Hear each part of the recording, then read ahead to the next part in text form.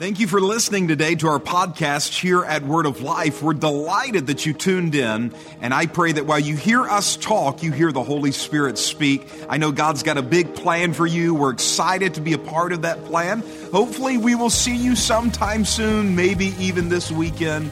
Until then, we pray you have a wonderful, wonderful week.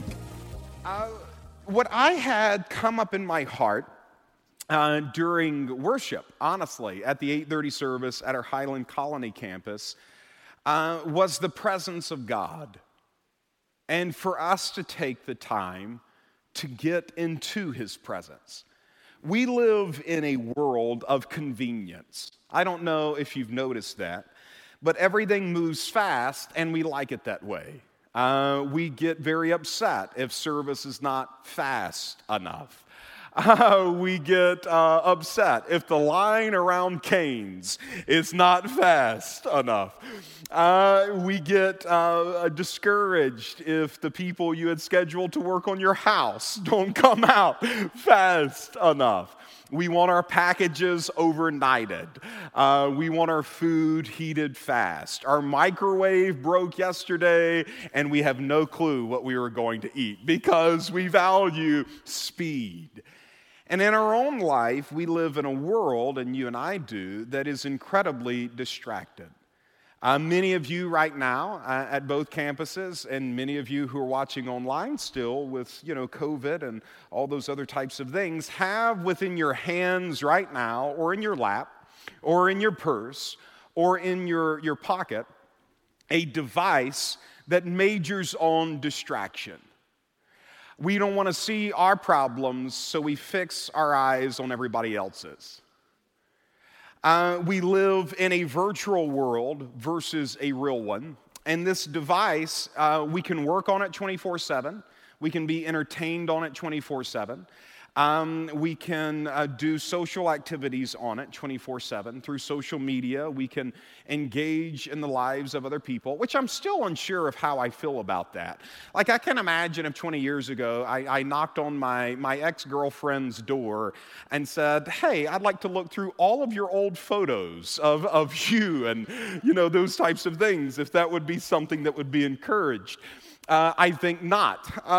And out of that, we live in this world now that I genuinely believe we don't know how toxic it is and what it is doing to the overall deterioration of our souls and spirits. Because we move too fast. And our world is so filled with distraction and so filled with activity and so filled with speed that even in our relationship with God and its context, we seldom slow down enough to meet with Him. That even in service, we value speed. And even churches value presentation over presence. Because we want it now, and we want to know how long will it last. And we have been pre-programmed to rush and to live in a state where our adrenal glands and adrenal levels are through the roof with constant activity, so much so that the average American now fears silence. They don't want to be alone with themselves. Something has to be playing. Music has to be playing. A television has to be on. A voice has to be heard. Something has to get my attention or be in the background of my attention to distract me a little bit. And I don't even fully understand just how distracted I've become until I sit in a room for, say, 3 minutes without any noise in it.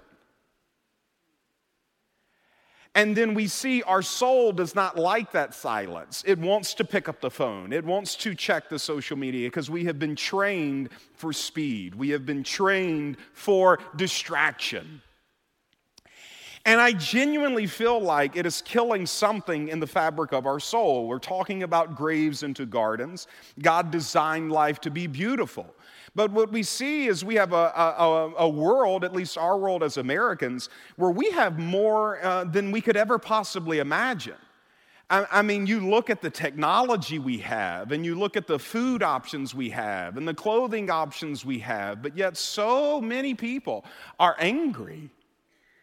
And so many people are frustrated, and so many people are distracted, and so many people are depressed that we literally live in a world where our government can give us trillions of dollars and inject trillions of dollars into our world, but it doesn't impact the overall happiness level of the world. And I'm not saying any of those things are right or wrong. I'm just asking, what is happening to humanity? What is happening in our hearts where our lives are more filled with abundance and more filled with things and more filled with entertainment that I can remember to watch something on television. You'd have maybe 6 options or something like that. And now you've got hundreds of apps with endless entertainment. And even if you didn't want to watch the news, you have YouTube and like all of those things. You could get lost down that rabbit hole for a whole day. And let's not even talk about Netflix or Disney Plus or any of these other types of things that are there. And what it equals is a world that is distracted but still unhappy. A schedule that is full but drained. A heart that has so much around it but really not nourished, really not brought over into life. And I just sense as if God is saying, like, I want to give a garden, like God's plan for Adam was to give him a beautiful garden. And by garden, I'm not just talking about God wants to fill your life with like carnations and magnolias, although I don't think he would mind. In fact, I think looking at a physical flower would be even more beneficial for your soul than looking at a digital one. That looking at a real person would be more beneficial than looking at a digital one. So I think part of reclaiming your soul is replacing the digital with the real some. And to come back into real conversations and real laughter, and where you're not just laughing at someone's epic fail on Instagram, but you're actually holding a conversation where not only you're laughing, but you hear someone else laughing, and the difference that does to actual joy. It's amazing. And so out of this, like God designed this garden. And in fact, God designed the Garden of Eden even before he designed man. He designed this place for man to abide and this place for man to dwell, and it was beautiful. And it was not without work where man could live in it without maintaining it. There was still this maintenance of this land, but it was a joyous work. Man's soul was filled with life. Man's soul was filled with God. It was filled with this beauty where it just worked. Life was working. The garden had this system in it where it was perfectly watered every day. Like just this wonderful type system where the lamb is laying down with the lion, where there was no fear or shame or grief or heartache or pain or death or grave. There was only beauty and wonder and working and rhythm and peace. And this was always God's design for you. But yet, how many of us would look at our lives and say the rhythm is working, there is peace, there is joy, there is still waters, there is this wonderful presence of God that saturates my life. And no, I'm not talking about rainbows and butterflies and unicorns in a world that doesn't exist. Once again, there would be a maintenance to this life. It's not like it just maintains on its own. There is some work that's involved, but it's work that you enjoy and fills your heart and nourishes you and gives you more life than it takes. And I wonder, like, when we look at this type of, we would call it like a utopia, it's like, how do we get there? And I think we're missing one key element, that our lives and our schedules are more full than ever before. Our entertainment is more full than it ever is before. Our schedules are more full with activities than ever before. Our kids have more going on in their lives than ever before.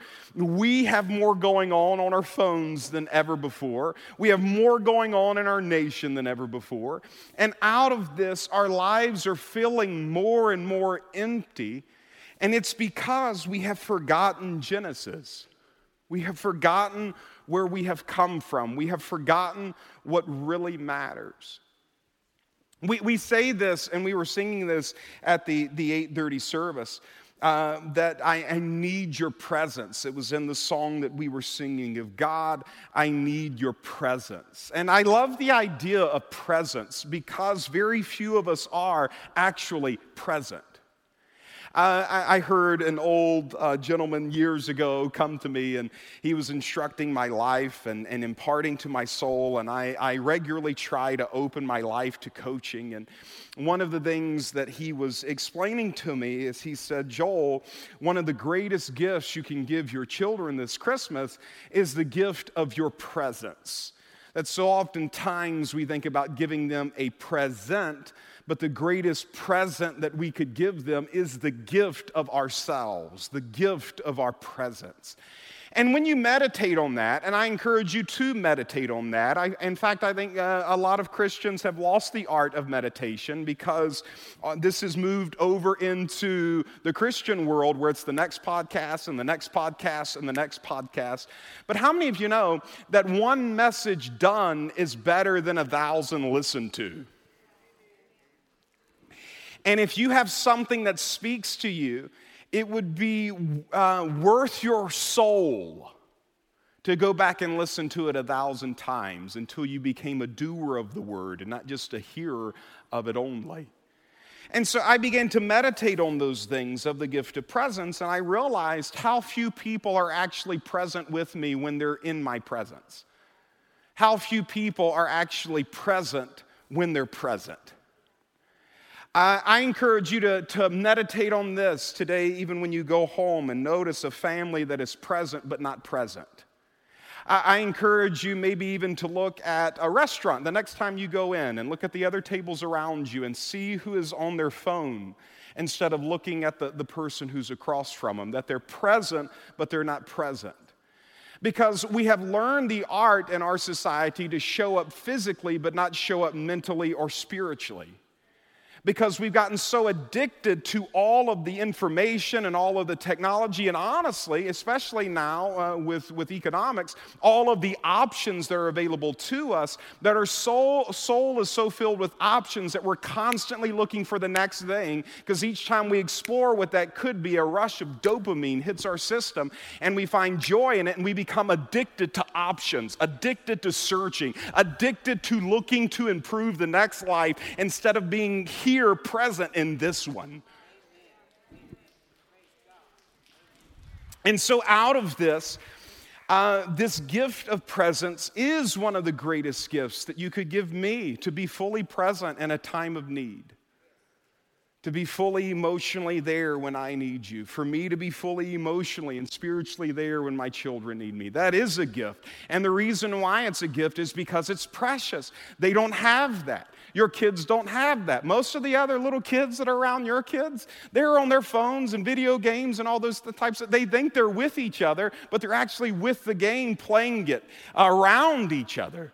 That there's not the gift of presence. So it's missing from our life. And the issue of this is God desires more than anything your presence.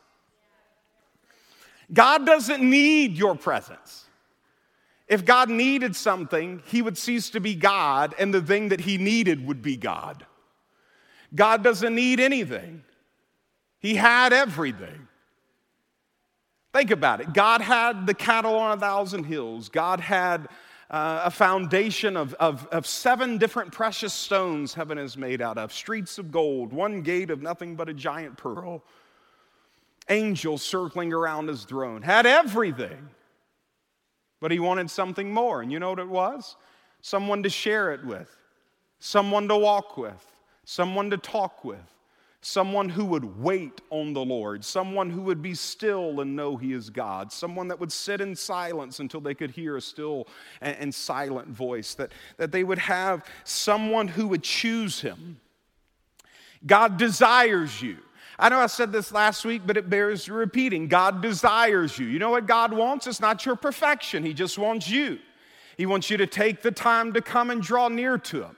And the issue is with modern day church, it takes about 7 minutes just to warm up. And then by the time we finally alerted ourselves to actually what was going on in the moment, it's over and we're ready to move on to the next thing. We haven't learned the art of slowing down because everything in our world is fast. We've taken that over into our spirituality and we've taken it over into our churches. And I'm telling you, it's killing something. It's making a grave where there should be a garden. God wants you. When I say He wants you, He doesn't want the perfect you. He doesn't want the made-up version of you or the Instagram-filtered selfie you. God wants you. He wants the messed up you. He wants the you who's not perfect all the time. He wants the you who makes mistakes. He wants the you who's riddled with sin. He wants you. Why? He's not sitting just on a throne of judgment. He's sitting on a throne of grace. And you can come to Him in a time of need, in a time of sin, and receive mercy and grace in a time of need. Come on, church, let's give it up for a God of grace. And you know why He sits on a throne of grace? So that you could freely at any time come to Him. You can't use your sin as a reason why you don't. He sits on a throne of grace. You can't use your affair as a reason why you don't. You can't use your past, your addiction, your shame, the part of you hope no one else sees. You can't use that as the reason why you can't come to God, because God sits on a throne of grace and you can come to Him at any time. God doesn't want your perfection. He just wants you. And I'm telling you, if you could give God you, you'd satisfy the greatest desire. Ooh, it'd be like you getting a new house. It'd be like you getting a new car. The greatest thing you desire, God says, that's how I feel about you. When you come home, I slay fatted calves, put ring on fingers, and clothe you with the best robes. I just couldn't wait to have you home. Your presence, it is absolutely God's greatest desire. But His presence, it's your greatest need. People say, I need Him. Well, do we? Yes. That's not just like church speak. Let's go to the book of Genesis. We'll kind of open with this and close with this. If you don't know where Genesis is, welcome to Christianity. We're glad to have you here with us. It's the first book of the Bible. And in Genesis chapter 1, we see this in verse number 20. And God said, let the waters bring forth abundantly the moving creatures that hath life, and the fowl, that they may fly above the earth in the open firmament of heaven. Verse 21, and God created wells and every living creature that moveth, which the waters brought forth abundantly. Now notice, where did the wells come from? They came from the waters. The waters brought forth the wells and all the other fish and whatnot abundantly, after their kind, and every winged fowl after its kind, and God saw it was good. God blessed them, and saying, be fruitful and multiply, fill the waters in the seas, and let the fowl multiply in the earth. And the evening and the morning were the fifth day. Verse 24. And God said, let the earth bring forth, notice, let the earth bring forth the living creature after his kind, cattle and every creeping thing, and beasts of the earth after his kind. And it was so. And God made the beasts of the earth after his kind, and cattle after their kind, and everything that creepeth upon the earth after his kind. And God saw it was good. Now notice verse 26. And God said, let us make man in our own image, after our own likeness, and let them have dominion over the fish of the sea, over the fowl of the air, over the cattle and over the earth, and over everything that creepeth upon the earth. So God created man in his own image. In the image of God he created him. Male and female he created them. Now this is interesting. When God was making the fish and the wells, he spoke to the water and spoke and told and commanded that the water bring forth every fish, every well, everything that would live in the water. He spoke to the environment And that environment became the source of life for the thing that came out of it. So if you take that well, if you've ever seen a beached well, like on National Geographic or something like that, it's one that is out of the environment that God spoke to. It's gotten out of that. It can survive for a minute. In fact, it might even like the difference of the sun resting on it fully. But if you take a fish out of water long enough, what's going to happen to that fish? You could build a sandcastle around it. You could show it everything beautiful around it. You could give it options to eat. I mean, you could lay out, I don't know what whales eat. I guess it's just all other fish and that kind of thing. You could lay it all out right there beside. Give them tons of options. You could give a whale a ton of options to enjoy life. And he might enjoy it for a minute. But eventually, if he doesn't get back to the thing God spoke to that became its source, he is going to die. Even with all the options around him. When God created the cattle and everything that creeps upon the earth, dogs, cats, cows, all those types of things, he didn't speak to the water, he spoke to the earth. And he said, let the earth bring forth everything that creeps upon the earth. We have 2 dogs. One I like more than the other. That's just the truth. And the other one is a Yorkie, and they're skittish. I mean skittish. It went the bathroom on my prayer journal yesterday. You talk about getting in the flesh. Anyway, so out of that, I have 2 dogs. The other one is a golden doodle. This one is just playful and that kind of thing. Well, we're sitting, my daughter was sitting with the golden doodle next to her on a body of water. And across the water were 4 German shepherds. And of course, they see my golden doodle. I say mine. They see my daughter and my wife's golden doodle. They're barking, as you can imagine. I mean, like just barking. And our golden doodle is still young and those types of things, so she's never been swimming before. So when she sees the water, she believes it's land. And so my daughter's sitting there next to the dog, and she's like, you're such a good dog, because she's not barking or any of those types of things. The other dogs are running everywhere, acting crazy and barking their heads off. And she looks at Sadie and says, you're such a good girl, because Sadie was just sitting there calm and level-headed and all those types of things. And as soon as she said, you're such a good girl, Sadie jumped up and tried to run across the water. She had a Peter moment where she just thought, she didn't know the difference between this water and land. She had never been swimming before, and you could see just the panic this dog had when it realized this is not land underneath my feet. So for a minute it was fun. She learned how to swim by fire, a baptism of fire, swim or die. And so out of this she's swimming, and she's actually kind of enjoying it. The issue is this body of water had a seawall around it, and so she couldn't get out in her own strength.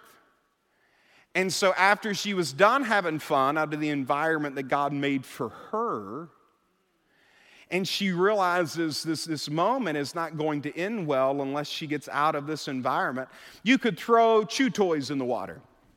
Options for her to play with. You could throw her favorite toy in the water. You could dump the water filled with dog food, where she had all of this option around her for her to enjoy. But the panic would still be there. The gasping would still be there. The lack of peace would still be there, even with all of these other options around it. Because when God created that dog, he didn't speak to the water and tell it to bring forth that dog. He spoke to the land. And if she doesn't get back to the land, she'll die with options all around her, be panicked with options all around her, have no peace with options all around her, no matter what you throw at her. The only thing you've got to do is get her out of the water and back on the land. When God spoke to the well, when God wanted to create the well, he spoke to the water. When God wanted to create to the dog, he spoke to the land. When God wanted to create you, he spoke to himself. Oh, I got chills when I said that. He spoke to himself. And then he gave man a bunch of options, made a beautiful world. So many trees he could eat of, so many animals he could play with, so many things he could look at. So many, the places God made, look around the world. I mean, mountaintops and valleys. And if you like desert, he made that. If you like the ocean, he made that. If you like a lake, a stream, a pond, he made that. You like lush green grass, he made that. You like seasonal things, he made that. You like rubies, he made it. Diamonds, he made it. Gold, made it. Platinum, made it. All of these things are God-made items. You want to take the tree and make you a chair, make you a beautiful chair. God gave man options. But what was man's original sin? Options, exactly right. God created a world where man had options. He didn't need any of it to survive. All he needed was the presence of God. But out of this, when he saw in the garden all the options he had, he chose the creation over the creator. This was the original sin. I will choose to eat of the creation, to partake of the option at the expense of my relationship with the Creator. And it killed something in his life. Ever since that time, man's been in desperate need of the presence of God. Saul's anointed as king. The presence of God comes into his life. He's changed into another man. He's speaking with the prophets. Everybody's like, what in the world happened to Saul? In fact, when they saw him, they said, he has changed into another man. Why? He's around the presence of God. He gets out of the presence of God, and all of a sudden he's crazy. He's like a fish out of water. He's like a golden doodle in a lake. He doesn't know what to do. How do I get out of here? And he's panicked and he's freaked out, and everyone can see the freak out. Everybody's wondering why he's so anxious. Everybody's wondering why he's so sad. Everybody's wondering why he's so disheartened. I'll tell you why. You know where Saul had the Ark of the Covenant, which carried the presence of God? Out in a field somewhere. He inquired not of it. Never went to go get the presence of God to bring it back into his life. David comes in as a king, and David's first act as a king is not to do anything else but go get that ark and bring it right back into the center of the kingdom. And when he brought back the Ark of the Covenant back into the center of the kingdom, he took off the garment of a king and put on the garment of a worshiper and said, I'll not be too busy for God. We create so many systems for kingdoms. We talk about as a family, what we need to find a new rhythm. We need to find a new pace. We talk about in business, what systems do you use? In church, what systems do you use? We need better systems. What type of system of blank and blank and blank is the best way for government and schooling and all these other types of things? We need a system. We need a system. We need a rhythm. We need a rhythm. You know what God says? He's like, all those things are good.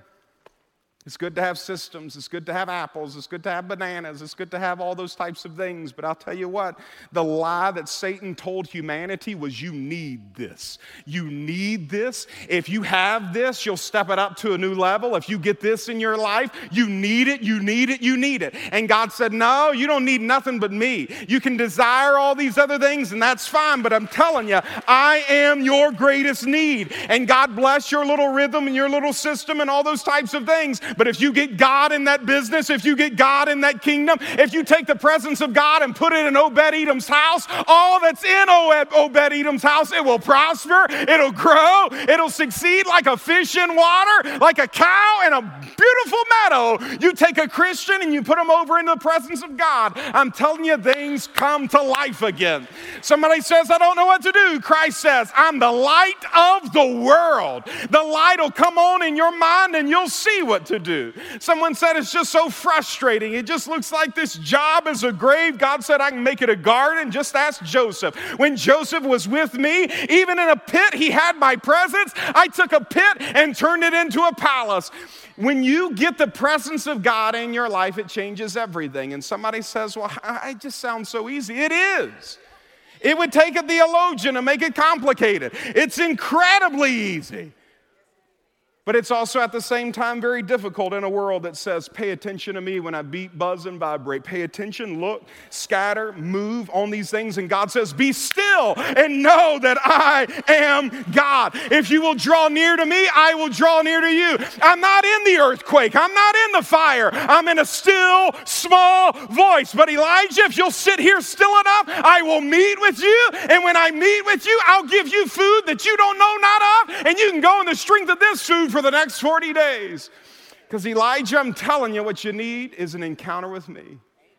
And we don't want that. We want to come in and we want to come out. And we want to move on to the next thing. And God says, I think if nothing else, if this has shown the world, if nothing else, that you can flood everything with money and options and entertainment and all those types of things. But if you take God out of it, it'll still be a fish out of water. It'll still be a cow in the middle of without land. That God is the center of everything. Upon this solid rock I stand. All other ground, it is sinking sand. Some sinks faster than others, but all other ground is sinking sand. As for me and my house, Joshua said, we will serve the living God.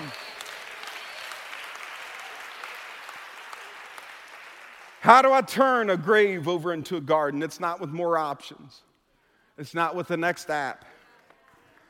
How do I find that joy and peace? It's not with the next program that Netflix has queued. You know what it is? It's the Lord God himself. It's Jehovah, the one who is present. And I just want to encourage us today that we just end this service at both campuses just by taking a time to get in his presence. So I'm going to ask Ryan, the campus pastor, our Highland Colony campus, to come up, the praise and worship team to come up. I'm going to ask the praise and worship team to come up on our stage here. And I just want to take a moment and for you to just dive into the presence of God, to just for the next 5 or 10 minutes, to still your heart, still your mind. Don't focus on lunch or how fast can I get out of here or what's the best way to escape. That we just have a moment where I connect with the Lord God, where I just have a moment where I draw near to him and I ask him to bring rest to my soul and peace to my life. Let's stand to our feet and let me pray for you. Father, I thank you for each and every person that is in this place. I thank you for each and every family. I thank you for each and every person. And Father, I thank you that you manifest yourself in a big way. That, Father, as we draw near to you, you draw near to us. And I ask you, Lord Jesus, to bring life. Father, I know that there have been some families in here that have been struggling. There's some moms in here who have been struggling. There are some fathers in here who have been struggling. There have been some businesses in here that have been struggling. There are people in here who are struggling. And Father, I thank you that your presence begins to restore and bring Eden back, bring rhythm back, bring joy back, bring life back. That as we take the time to draw near to you, that you and your amazing love would take the time to draw near to us. And Father, we just thank you in Jesus' name. That just like David came in and brought the presence of God back into Israel and Israel flourished, that Father, as we take the time to bring the presence of God back into our lives, that you cause our lives to flourish, you cause our lives to grow, and we see Eden just be manifested all around us by redeeming Adam's choice and choosing the Creator over the creation. And say, we choose you, Jesus. We thank you, Lord, for it. In Jesus' name. Meet with us as we worship.